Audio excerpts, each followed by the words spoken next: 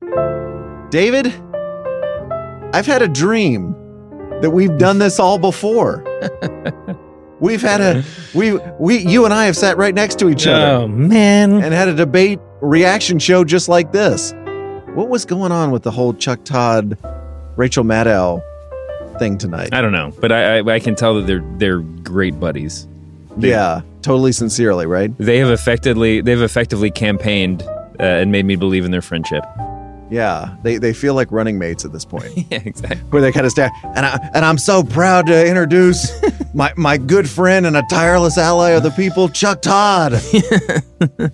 They both have a lot to gain from the endorsement of the other. Let's get this going. We are the cable news buddy cop movie of media podcasts. This is The Press Box, a part of the Ringer Podcast Network. Woo!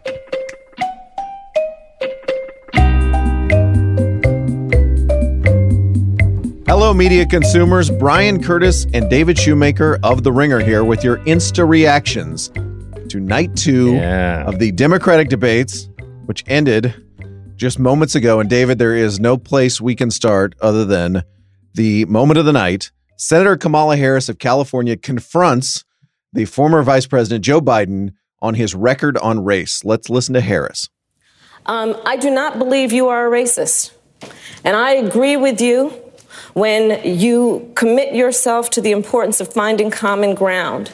Mm-hmm. But I also believe, and it's personal, and I was actually it was hurtful to hear you talk about the reputations of 2 United States senators who built their reputations and career on the segregation of race in this country. And it was not only that, but you also worked with them to oppose busing. And, you know, there was a little girl in California who was part of the second class to integrate her public schools. And she was bused to school every day. And that little girl was me. So let's talk about why that moment was so powerful, David. I thought Kamala Harris did a really effective job all night of putting emotion into her points. Yeah.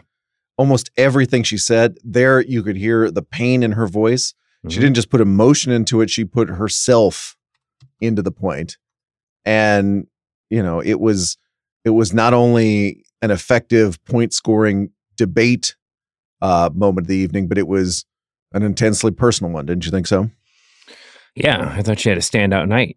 You know, we'll go candidate by candidate in a little bit, but I think it'd be hard to put anybody ahead of her as far as having won the night. And I think that, you know, there are substantive issues where a candidate, I mean, in her record that she will have to address, and she really didn't tonight. I thought that she was an incredibly effective speaker, an incredibly effective advocate for herself and for her platform.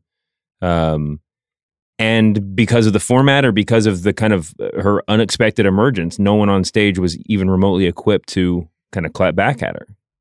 Yeah, but, you know, I think even before we get to that, it's no one seemed to be really ready to clap back at Joe Biden. Yeah. Who we've talked about has had 2 weeks of moments, whether it's on the Hyde Amendment, whether it's on these comments he made about segregationist Democratic senators, that nobody, now maybe Harris took it off the table, but there was not a line to get to Biden on that issue, which was kind of surprising to me. I mean, I think we went into this debate thinking Joe Biden is the front runner. Uh-huh. People are going to take shots, mm-hmm. and he has drawn up the game plan over the last week or two in terms of how they're supposed to do it. Sure.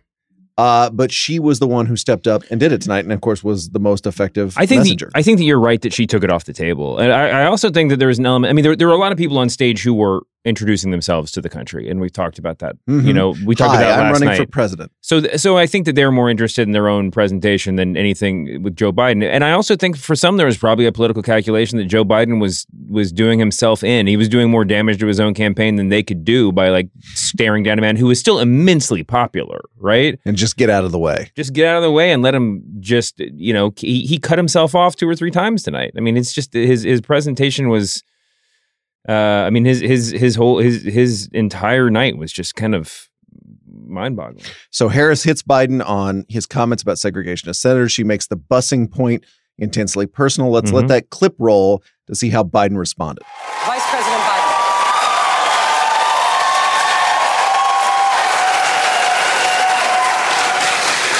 It's a mischaracterization of my position across the board. I did not praise racist. That is not true, number one. Number two, if we want to have this campaign litigated on who supports civil rights and whether I did or not, I'm happy to do that. I was a public defender. I didn't become a prosecutor. I came out and I left a good law firm to become a public defender when in fact, my city was in flames because of the assassination of Dr. King. Number one. Number two, as the Vice President of the United States, I work with a man who, in fact, we worked very hard to see to it we dealt with these issues in a major, major way. The fact is that in terms of busing, the busing, you would have been able to go to school the same exact way because it was a local decision made by your city council. That's fine. That's one of the things I argued for, that we should be breaking down these lines. But so the bottom line here is, look, everything I've done in my career, I ran because of civil rights. I continue to think we have to make fundamental changes in civil rights. And those civil rights, by the way, include not just only African Americans, but the LGBT community. I think that's reasonably effective pairing by Biden. He gets the shot in saying, I wasn't a prosecutor. I was a public defender. Being a prosecutor has been something that has complicated Kamala Harris's message in the Democratic primary so far. But, he took a big shot. He seemed at that point to be still on his feet in boxing terms. But what'd you make of his response? I mean, I think that calling Kamala Harris a cop was, an effective attack line. I don't know that it really did anything to deflect what she had said. And I think that it was effective. It was probably the right choice politically for him to respond in kind rather than to just sort of apologize for the misconception, for what he had said. It at least kind of signaled a little bit of vitality on his part, a little bit of, interest in the issue. Is this where he gets in trouble for not apologizing? If he had just come out and said, I'm sorry, I was talking about working with other people. I would never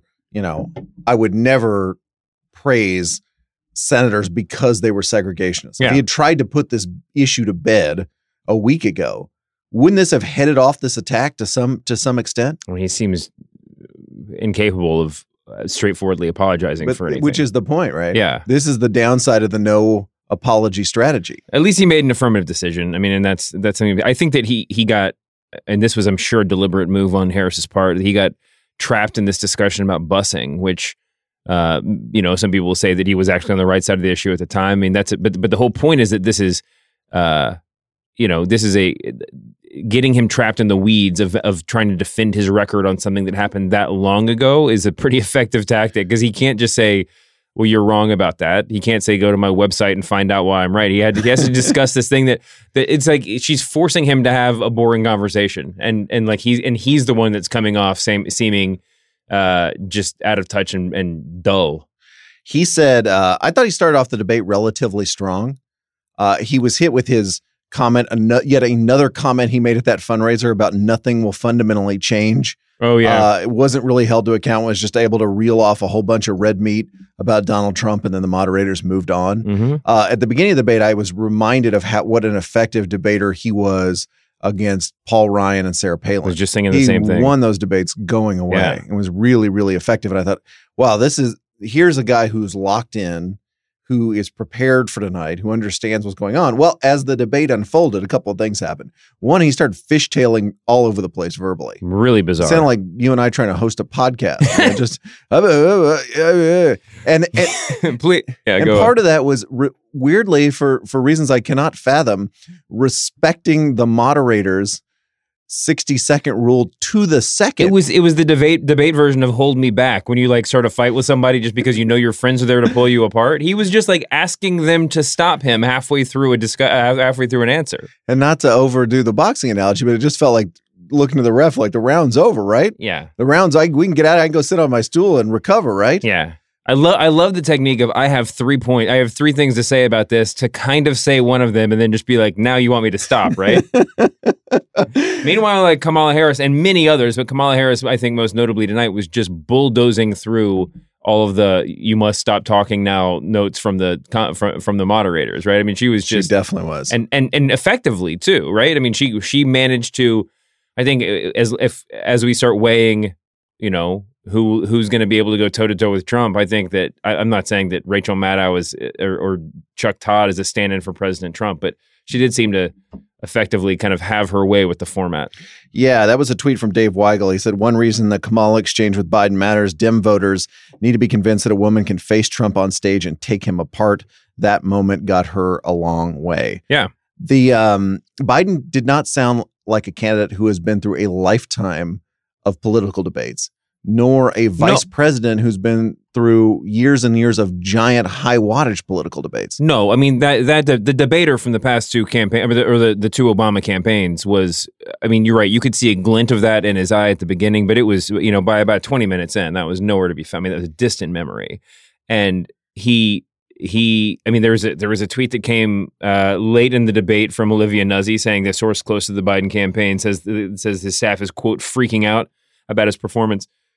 I think it's safe to say that he did not do anything to help himself and help us and help his campaign tonight. And I think that, we're going to see a lot of sort of reversion to the mean for a lot of these candidates. And I think that his boost was a little bit artificial. There's some people that like we discussed with Cory Booker last night, and we're kind of like, well, why was he not a front runner? Why was he not considered a top tier candidate? And Kamala Harris, who has often been considered a top tier candidate, but hasn't always pulled like one or been presented like one through all forms of media, certainly asserted herself as one tonight. Meanwhile, Biden just sort of he didn't feel like the sure thing. He didn't feel like the given. He didn't feel like Hillary Clinton 4 years ago. We've been waiting to see.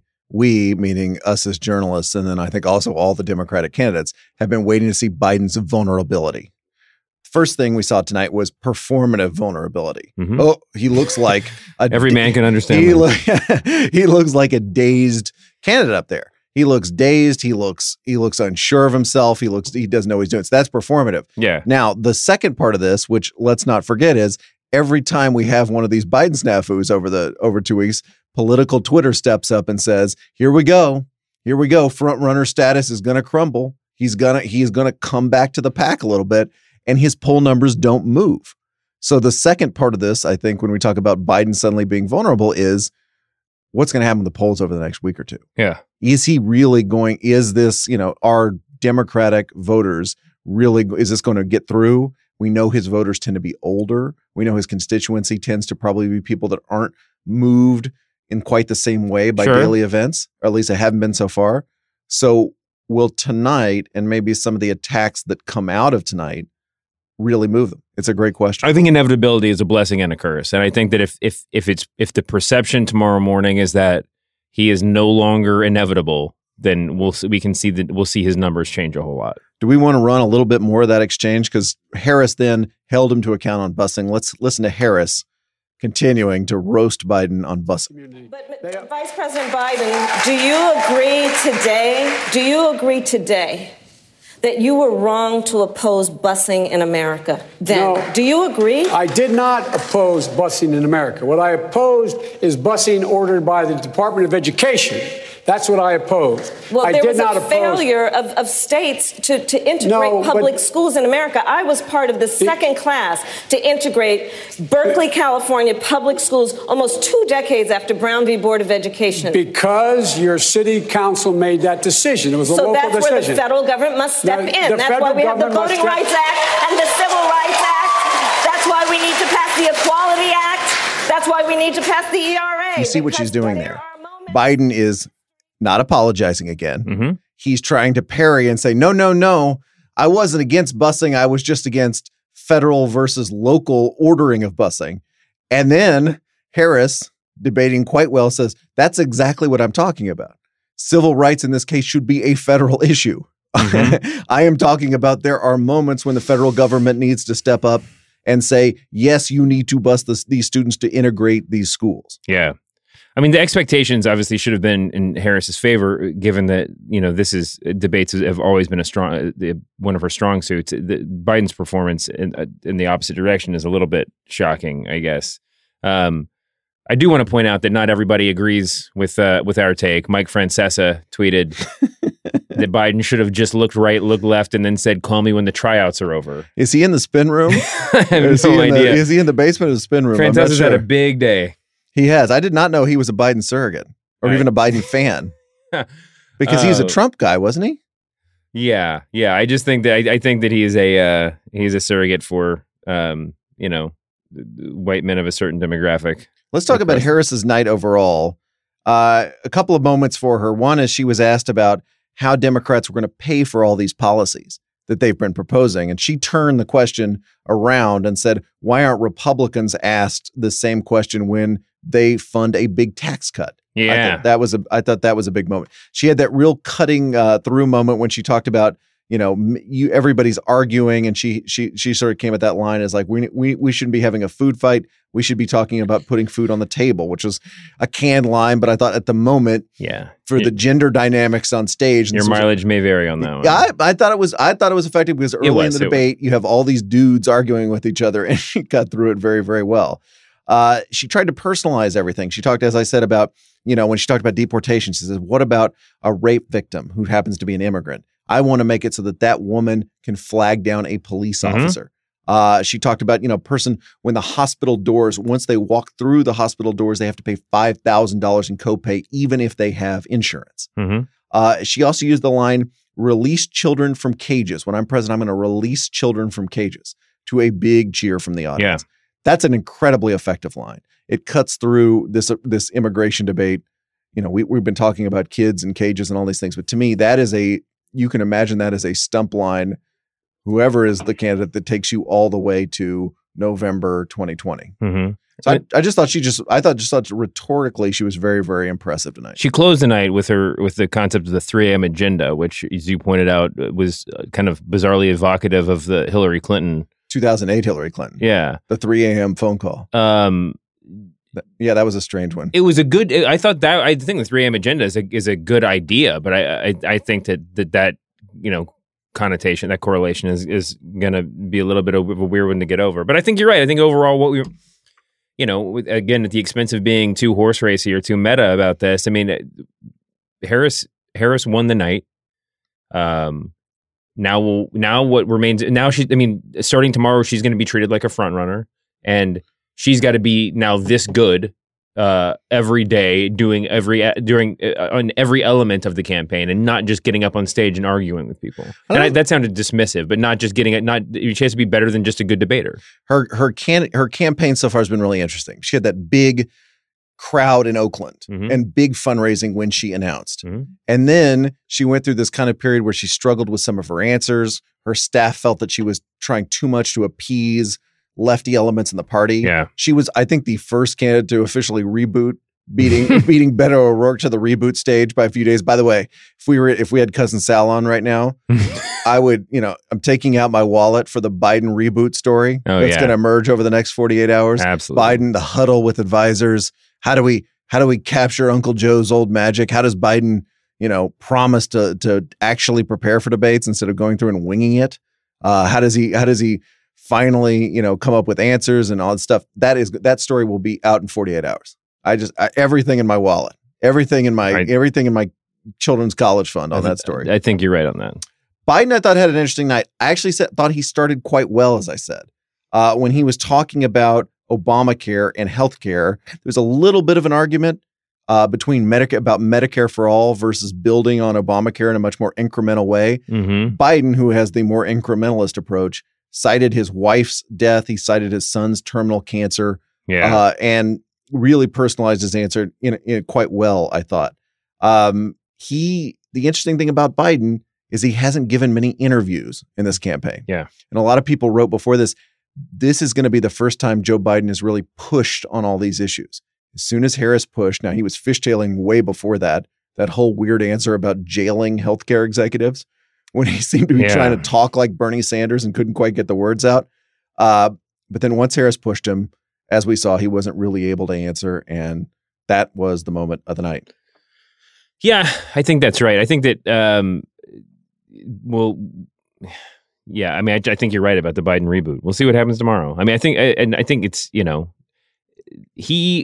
he had the most to lose tonight and lost a good bit of it. Say Kamala Harris and probably Kirsten Gillibrand had the most to gain, and Harris won. We can talk about Gillibrand if you want. I think, in the way that I described last night, we were talking about Beto O'Rourke, and I said, if you were only dimly aware of who Beto O'Rourke was, you probably came away really disappointed last night. I thought Pete Buttigieg in this debate, if by that same criteria, availed himself really well.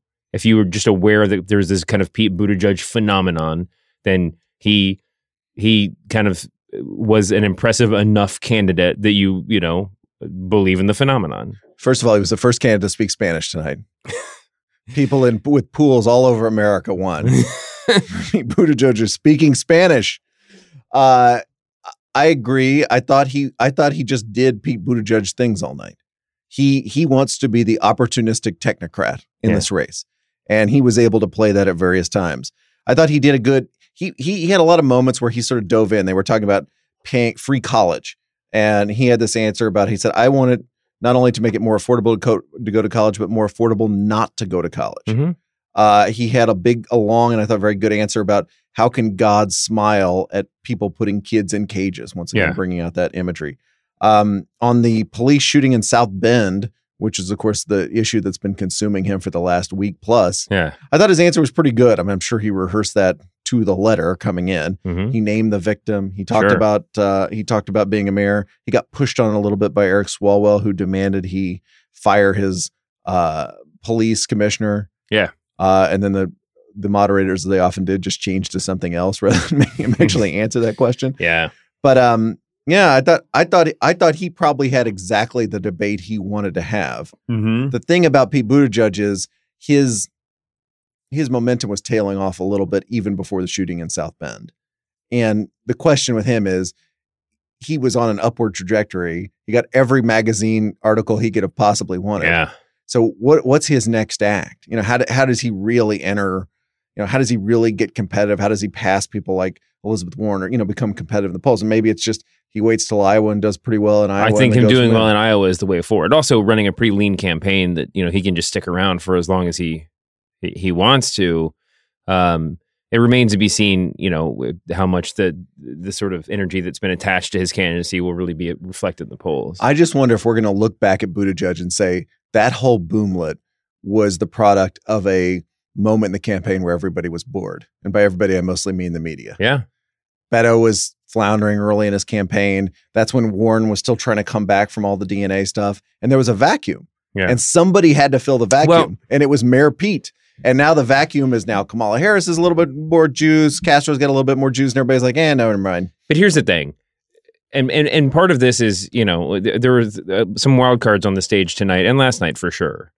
But by virtue of being on the stage at all, you've been legitimized as a candidate. And the way that he conducted, I mean, his overall performance tonight was legitimizing. And I think I think that sure the boomlet may be over, but I think he's every bit as legitimate and as significant a candidate as anybody else as any other name that we're going to be discussing a week from now. I guess my question is there more to the Buttigieg candidate than the boomlet? Was the boomlet it? And then it just kind of tails off from here. I don't know. And I'm prepared to believe either answer, but I sort of want to see where he goes from here. Mm-hmm. A candidate who had a very similar kind of night, I think, is Bernie Sanders. Essentially, he was being Bernie Sanders in every possible way tonight. Mm-hmm. It was almost like Bernie Sanders was giving a stump speech that was interrupted at various points by questions and pushback from angry white Coloradans. Well, I mean, listen, Bernie's greatest victory in tonight, and we mentioned this last night, Bernie's greatest victory was setting the terms of the debate.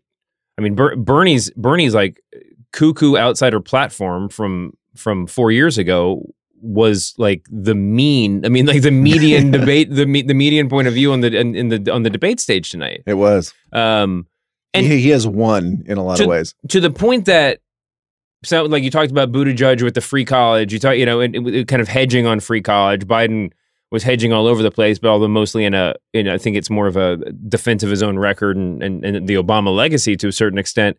And there are obviously some more moderate voices on the stage that didn't agree with the Bernie Sanders platform, but it's gotten to the point where even like having an opinion that's 5% different than the 2016 Bernie Sanders platform is damnable, right? You know, I mean, it's damning. You know, you're out of contention if you don't fully adhere to. I mean, you're suspect anyway. Sure, you're certainly suspect. But I think you're right. I think he had a good night.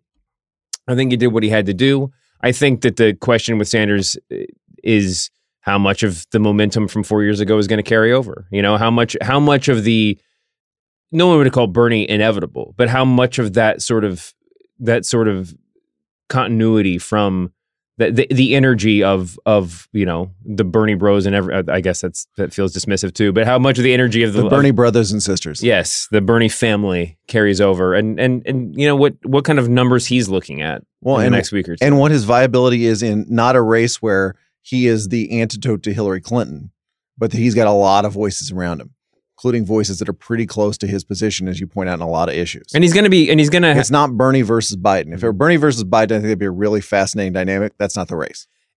It's Bernie versus Biden versus Buttigieg versus Harris versus Warren versus everybody else. And also, in so much as he's an attractive candidate, I mean, because we can all, you know, we've all spent years now imagining what if he had gone toe to toe with Trump in the debates and everything else. I mean, he is a sort of national candidate, right? I mean, at some point you have to start pointing at which primaries he's going to win. Yeah. And I think, you know, Iowa, New Hampshire. I mean, those are his two, you know, if not Iowa, then New Hampshire. It's got to be New Hampshire. I mean, because I think you're right. And if he doesn't win Iowa, then what? Yeah. I mean, it gets it gets narrow. The Bernie Biden dynamic, which I think we had probably invested a lot of thought in, at least before this, didn't really emerge very much tonight. Mm-hmm. They started to talk a little bit about Iraq. Once again, the moderators moved on. After Biden tried to claim that after voting for the Iraq war, he helped get soldiers out of Iraq, once again personalizing it by mentioning his son. Yeah. Bernie tried to come back and say, no, I led the opposition to the Iraq war. Yeah, you put us there. You put us there, essentially, but that didn't really go very much past that. How about a couple of candidates that I don't have a lot of notes on? I just don't have a good sense of how they did. This is the notebook dump candidate edition. Let's go. Notebook dump. Generic Coloradan number one. Michael Bennett, yeah. He answered the first question by asking, was that directed at me? Almost like he couldn't imagine they called on him. Was that directed at me? That sounded like me, which I think was a quit. Was actually really funny if it was meant to be a joke, but who knows? It reminded me of when I was on a freshman high school basketball team, and I was like the 12th guy on the team. And the coach, I didn't play for like 19 games in a row. And then the coach pointed at me like at the end of a blowout and go, "Curtis, get in." I was like, "Me? Really?" That was sort of my response. He had a sort of effective when he was angry, but he was only like 5% angry. He had a sort of effective delivery. I don't remember anything that he said. He talked about seeing when he saw the immigrants at the border, he saw his mom. There was a sort of a touching line, but it seemed like every time he was talking, I was like, okay, this guy's, you know, got something to say. And then immediately I forgot what he said. He was talking about, we got to take back the Senate. I wrote down Citizens United. I don't really remember what he said about it other than overturn it. His candidacy was always mysterious. I'm not sure we solved the question of why are you running for president tonight? Yeah, that's an important one. Yeah. And speaking of which, how about generic Coloradan number two? The former governor, John Hickenlooper. Well, we know what John Hickenlooper's running for president. I mean, he's a rich dude who assumes that he's going to win everything that he does. I'm going over the top there, but he's one of those. He is a flyover Mike Bloomberg, right? I mean, he's been touted by the sort of party technocrats and especially the ones in the media for years and years, and now he decided to run for the presidency and. You know, it seems like this is not the right cycle for him, and the fact that he wasn't aware of that is about as you know, damning as anything he's going to say. Yeah, I mean, he and Bennett suffered from this problem where they seem to think that because they're on stage, we absolutely know who they are and we know why they're running for president. I know neither why they're running for president nor who they are. I really don't. And by the way, I'm not alone. Because when Bennett showed up to the Miami debate hall on Wednesday, according to the AP, a security guard asked if he was there to pick up his media credentials. And Hickenlooper responded. Oh, it was this Hickenlooper. Yeah, Hickenlooper responded, yeah. "I'm a candidate." so he was almost denied entry, David, because they thought he was a reporter for BuzzFeed. That's really what we take away here. According to Dave Hill, David Hill, who has contributed to TheRinger.com. Not the guy who started Fox Sports. The writer Dave Hill. Right. He's the Hickenlooper. This is true, or he insists it's true. Hickenlooper had a red "That Was Easy" button from Staples on his desk when he was mayor of Denver, and he would press it at the end of every meeting. I wish he brought that to the debate tonight. Could you imagine at the end of every answer just smacking the "That Was Easy" button? He had that smile that you could see he's a guy who thinks, another job well done. It reminded me really of a weatherman smile at the end of a forecast. I don't know why. I just kept thinking of that. Another candidate I didn't really get a great handle on, maybe you can help me, is Kirsten Gillibrand. She talked a lot. She had a lot of answers tonight. She didn't disappear in the debate. I thought she was trying to kind of be opportunistic and jump in on a few things. Yeah. She jumped in on something about talking about the greed of drug and gun companies, like she was trying to correct another candidate. I can't remember who it was, and I didn't actually understand what her distinction was at all. She really was trying to flash policy wonkery in detail. She talked a lot about her idea of moving us from our current healthcare system towards single payer. Yeah. And she got into a lot of detail about how I have this idea and I've been working with Bernie Sanders. She said, I'm speaking directly to women when she talked about abortion rights. Yeah. Seemingly implying that there was a lot of disagreement on stage about abortion rights. In fact, there didn't seem to be much, if any, at all. It's a great debate technique. I can't believe we're discussing the right of a woman to have reproductive freedom. But we're all agreeing on it. We're all saying like we're scared because we think the Supreme Court is going to overturn it. Yeah, that would be like, I can't believe we're all discussing starting another war in the Middle East. Mm-hmm. It's like, no, but we're... Marianne Williamson had a lot of those moments tonight. We'll get to her in a second too, but she had a lot of, I can't believe nobody's talking about blank. Yeah. We should disallow I can't believe nobody's talking about it as a debate tactic, because in fact, just a message to the candidates, you're on stage. So if you want to talk about something, unless the moderator is just absolutely heading you off, just bring it up. I mean, listen, Kirsten Gillibrand has a great record as a senator. She has been at the forefront of many admirable causes. I'm not quite sure what her. I don't think as a senator. I mean, the things that she was most vocal about were things that I think most reasonable people would agree on, and I think that sort of carried over to her campaign. I'm not sure what's setting her apart. I'm not sure what her answer would be to why she's running for president. I don't think she really established that, and. You know, every time I want to like her, I want to figure out the answer to that myself. I haven't done it.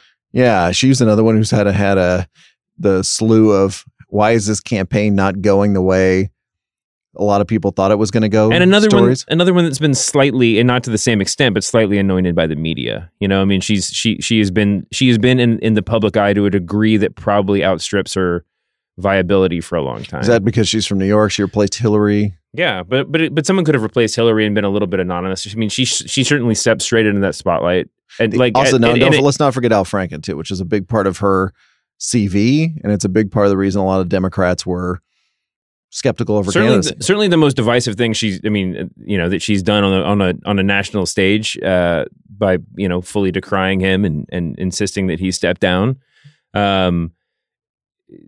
It's evidence that she's committed to the cause of women's rights and the Me Too movement, and I think that's really admirable. But it didn't score points in a lot of corners. What'd you make of Andrew Yang, candidate who was intriguing to a lot of people?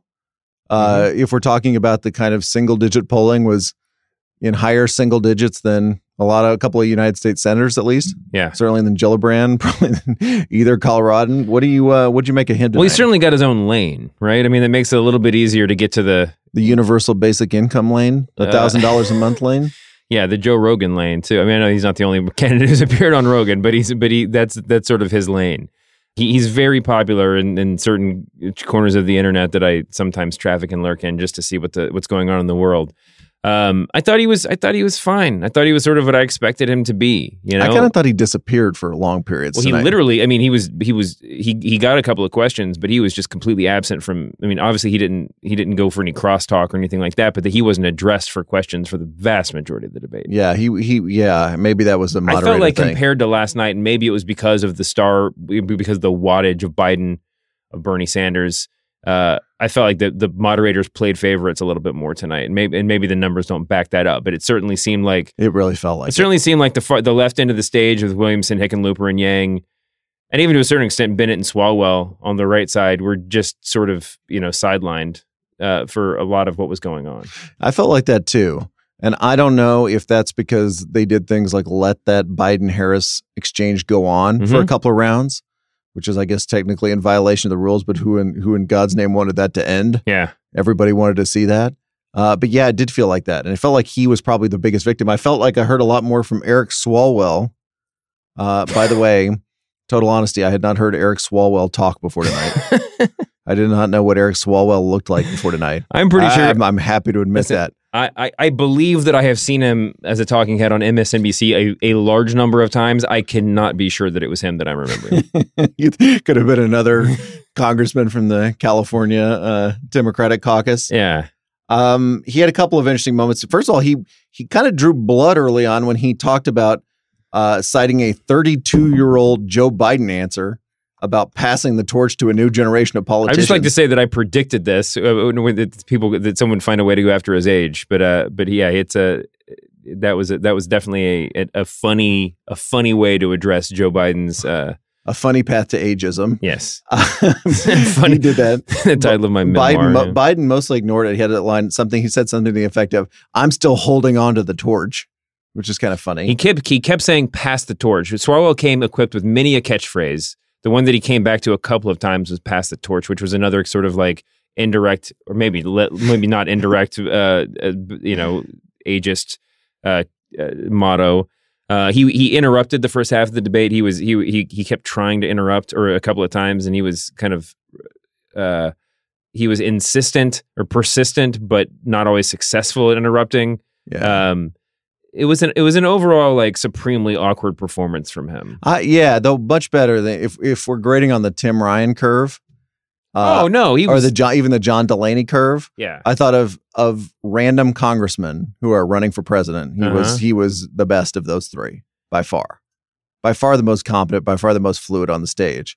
I thought it was odd that when he was answering a question about gun control, like 2/3 of the way through the debate. I don't know if it's because it was his only like fully prepared answer, and long answer that he had fully scripted. But it felt like he was giving his closing statement just because he wasn't sure if he's ever going to be asked a question again. Which is probably not a terrible idea. No, and then his little catchphrase at the end. I mean, I'm breaking up with Russia. Making up with NATO. He felt a lot like he was running for student body president. When I'm not changing diapers, David, I'm changing Washington. And sometimes the diapers smell a lot better. This is really, yeah. The whole passing the torch motif feels like you planned out this elaborate thing before the debate and you said, all right, step one, hint at the passing the torch metaphor. Step 2, win the debate. Step 3, return to the passing the torch metaphor. When I'm like, no, we didn't quite get number 2. When we're reading quotes by a candidate and I'm lapsing into Troy McClure voice for no reason, it probably did not go well for you tonight. God bless Troy McClure because he really predicted about 20 years of American politics. Yeah, that's true. So that was Eric Swalwell, and finally, Marianne Williamson, who qualified for the debate narrowly. She had a very interesting performance tonight. That's going to be like the first sentence of the obituary, right? Marianne Williamson, who qualified for the debate. Qualified for a Democratic debate. Took her 27 minutes to get her first question. So she was pretty absent at the beginning of the night. Her first answer, I just didn't understand. Her first answer felt like it contained about 4 or 5 ideas that were all sort of coming out. And it had the quality of just somebody standing up and just letting loose everything that was on their mind. Yeah. And I did not follow it. Then she sort of got back into it. I thought, had a pretty decent middle of the debate. She ended with her love will win bit about Trump.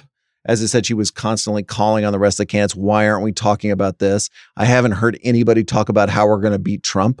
Things like that. I'm pretty sure we did cover that at some point amidst the other issues. But yeah, she had an interesting performance. Interesting that, I mean, and let's take her seriously.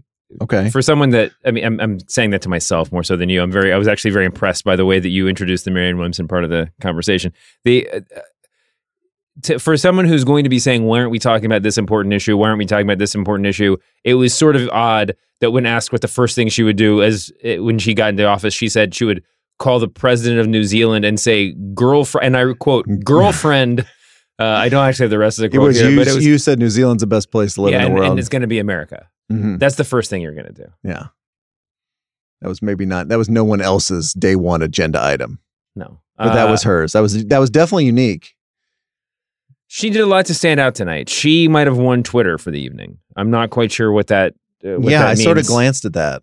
She was true. But I couldn't tell if it was people that were just marveling at her. Yes. No, I think that was it. I think she's another one. A lot of people haven't heard talk or sort of vaguely aware of her. No. There's a lot of commentary on on the way on her speech patterns. By the way, she has hearing issue. I mean, it has like severe hearing issues that affect the way she speaks.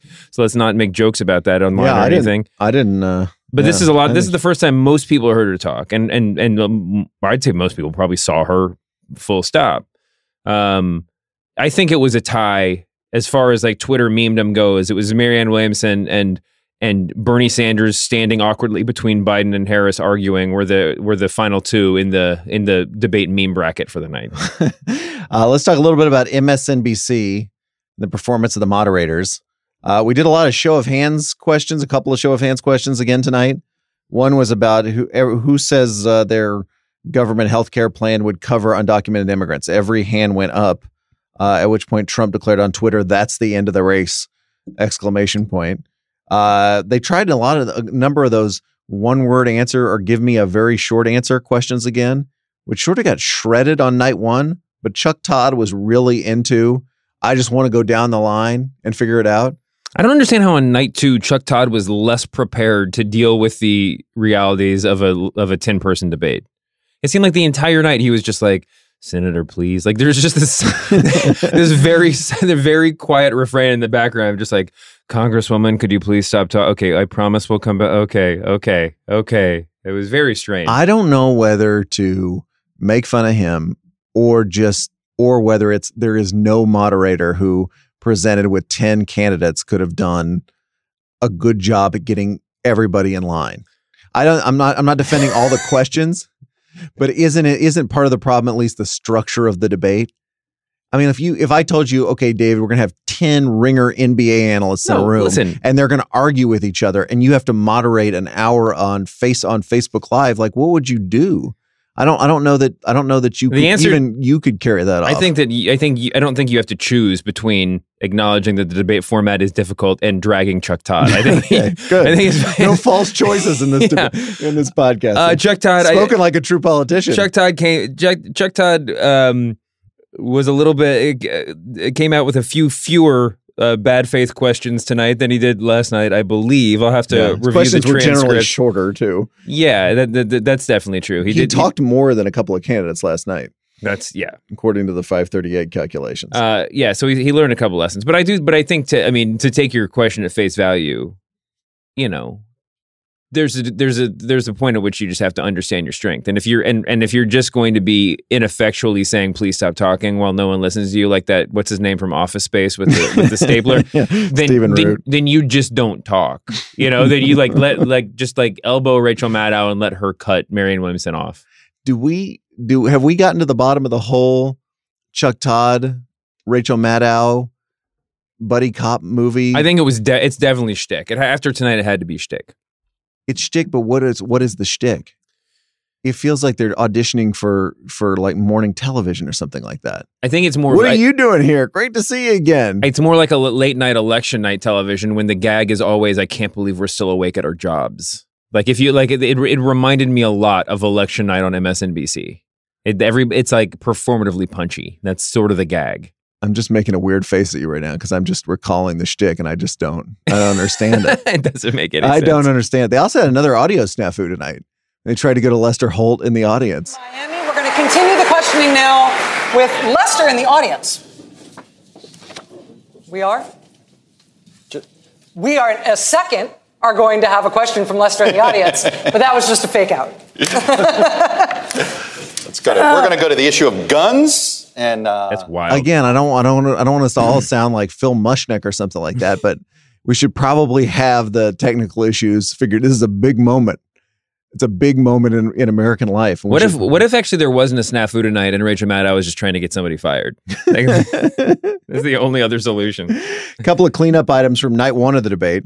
Alex Seitzwald noted on Google that, noted on Twitter that Google search queries were overwhelmingly about the winners and losers of the Democratic debate and about NBC's technical failure. Wow. So no, do not believe any person on earth who tells you, I want a substantive debate about the issues. I don't want to know. It's just Ritz cracker analysis about winners and losers. They actually do want to know about winners and losers. Yeah. That was a big thing.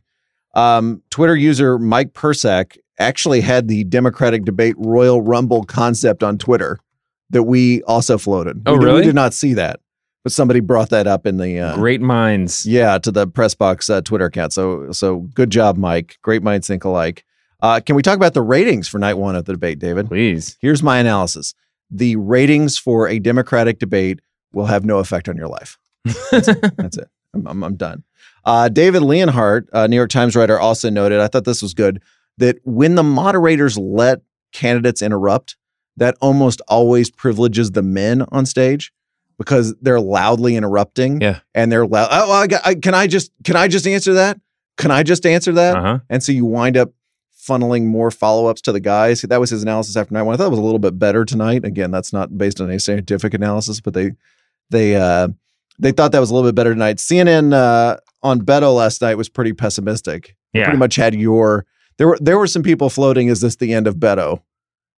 Is it time for Beto to run for Senate? What did you make of that? I mean, you can go back and listen to what I said last night. I think that he looked like somebody who had accepted defeat before he even got on stage. We also last night predicted correctly that as soon as Castro had a good night in the first debate, that people would immediately jump to him, declaring him a good vice presidential candidate. Mm-hmm. And Jonah Balekis tweeted at us that Castro says he got a text from Warren after the debate telling him, "Congratulations, you did a good job." So Warren texted him immediately after the debate. And the fact that he said that is an incredible boost to Warren. Just like it's like, you wouldn't believe this, but Bill actually texted me that I wrote a good piece today. Like that's And Jonah said it was almost NBA free agent-esque. Like you're just planting, planting something in the. I still think that's isn't that kind of insulting? I mean, isn't it insulting when somebody has a good night and say, "Boy, you'd make a great vice president"? Yeah.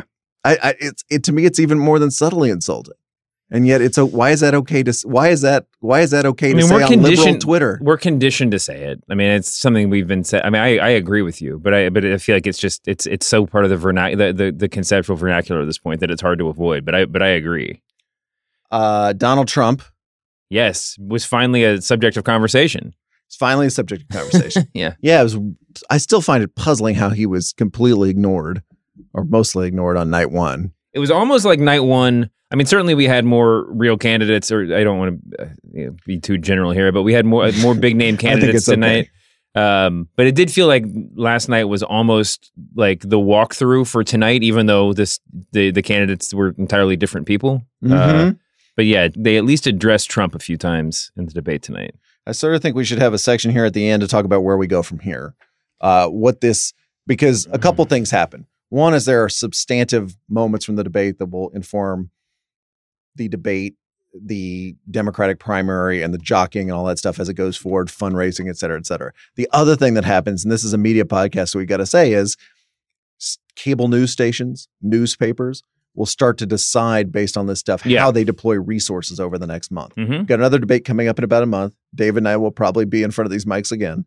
But, if you're MSNBC, just kind of Castro live in your green room now for the next 4 weeks. Mm-hmm. Does Kamala Harris now get the glossy magazine treatment that Buttigieg got for a long time? Yes and Elizabeth Warren got about a week ago, right? She had a couple of big magazine pieces coming out. What do you think happens now? A lot of it will be based on the next round of polling, but I think based on tonight, you're going to see, a lot more Kamala Harris. I think Pete Buttigieg, like I said, sort of held serve, and he's still going to be. He's a very available to the media and will be there. I think the interesting thing will kind of be to see how much Joe Biden and to in a different way Bernie Sanders sort of make themselves available. Joe Biden, I mean, Bernie's pretty available. Bernie's available, sure, but I mean, he's Biden has been totally unavailable to the press. Totally unavailable, and now, I mean, and what we've seen, I mean, tonight was just evidence of like you said, there's going to be a reboot. So much of what he didn't work, right down to the riffing on the Obama years. It just everything that every time he brought up his time in the Obama White House, it just felt sort of sad. And I think that they were gonna, and there should be a non-sad way to do that. If you're trying to ward off all these Democrats who are behind you in the polls, surely there is a happy way to wrap your arms and say, I was the vice president of Barack Obama. Mm-hmm. So you want to come after me, that's fine. But are you really going to come after the Obama administration? Mm-hmm. And you saw even Harris tonight when she made that point about deportations was doing it very, very carefully. Well, Kamala Harris, for her part, by the way, referred to her, I mean, someone will have counted this, but referred to her career as a prosecutor and as heading the California Justice Department about 20 times, and I don't think ever mentioned her Senate career, which is, I think, a very canny move to sort of, as we've seen a million times, senators and congressmen don't get elected, don't win the presidency. She went back to her, her sort of real world experience, but you have to frame your history in a way that behooves your campaign. And Joe Biden is running as a sort of legacy candidate. It's hard to escape that, but that's not always, especially in the modern. In 2019, being a lifetime politician is not always an easy place to start from. I was just looking at the John Chait column that just went up, which is Kamala Harris has jumped into the top tier. Okay. So I think to me that's the John Chait that's official #take after tonight, and then and we'll go from there. But that feels like the big thing. I think Castro also will get another look. I think we'll see lots of pieces on Castro, get lots of coverage. Mm-hmm. You can imagine. You can also imagine what I read a Jay Kang tweet last night, but you can also imagine a lot of people saying, "Wait," interrogating the question of why were we giving Buttigieg all this attention when Castro was the mayor of a much, much bigger city? Yeah. Also was a cabinet official, a much bigger and better resume than Pete Buttigieg. Mm-hmm. And why didn't we give him attention? Sure. Because again, and doesn't it just make you realize how flip of the coin all the attention is at this stage? We're so far away. Yeah. I mean, I don't want to depress you here, but we have a long way to go. Sure, we do. Even before people start voting for the Democrats, much less next November when they vote for office. And I feel media attention at this point is sort of so arbitrary. Yeah. And everybody wants it. It's true.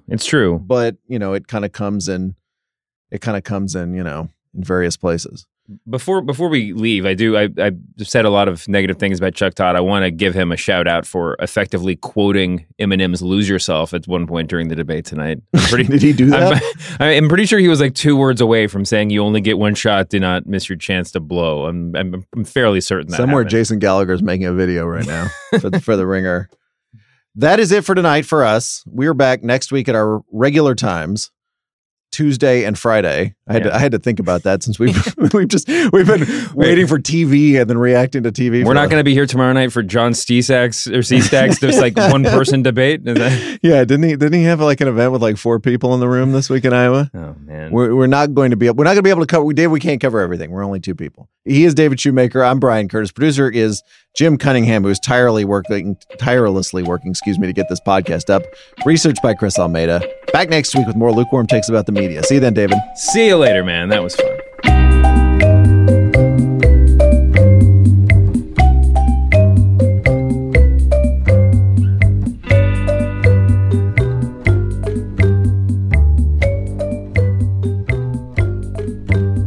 David? Yeah. Boy, you'd make a great vice president. Yeah. That was easy.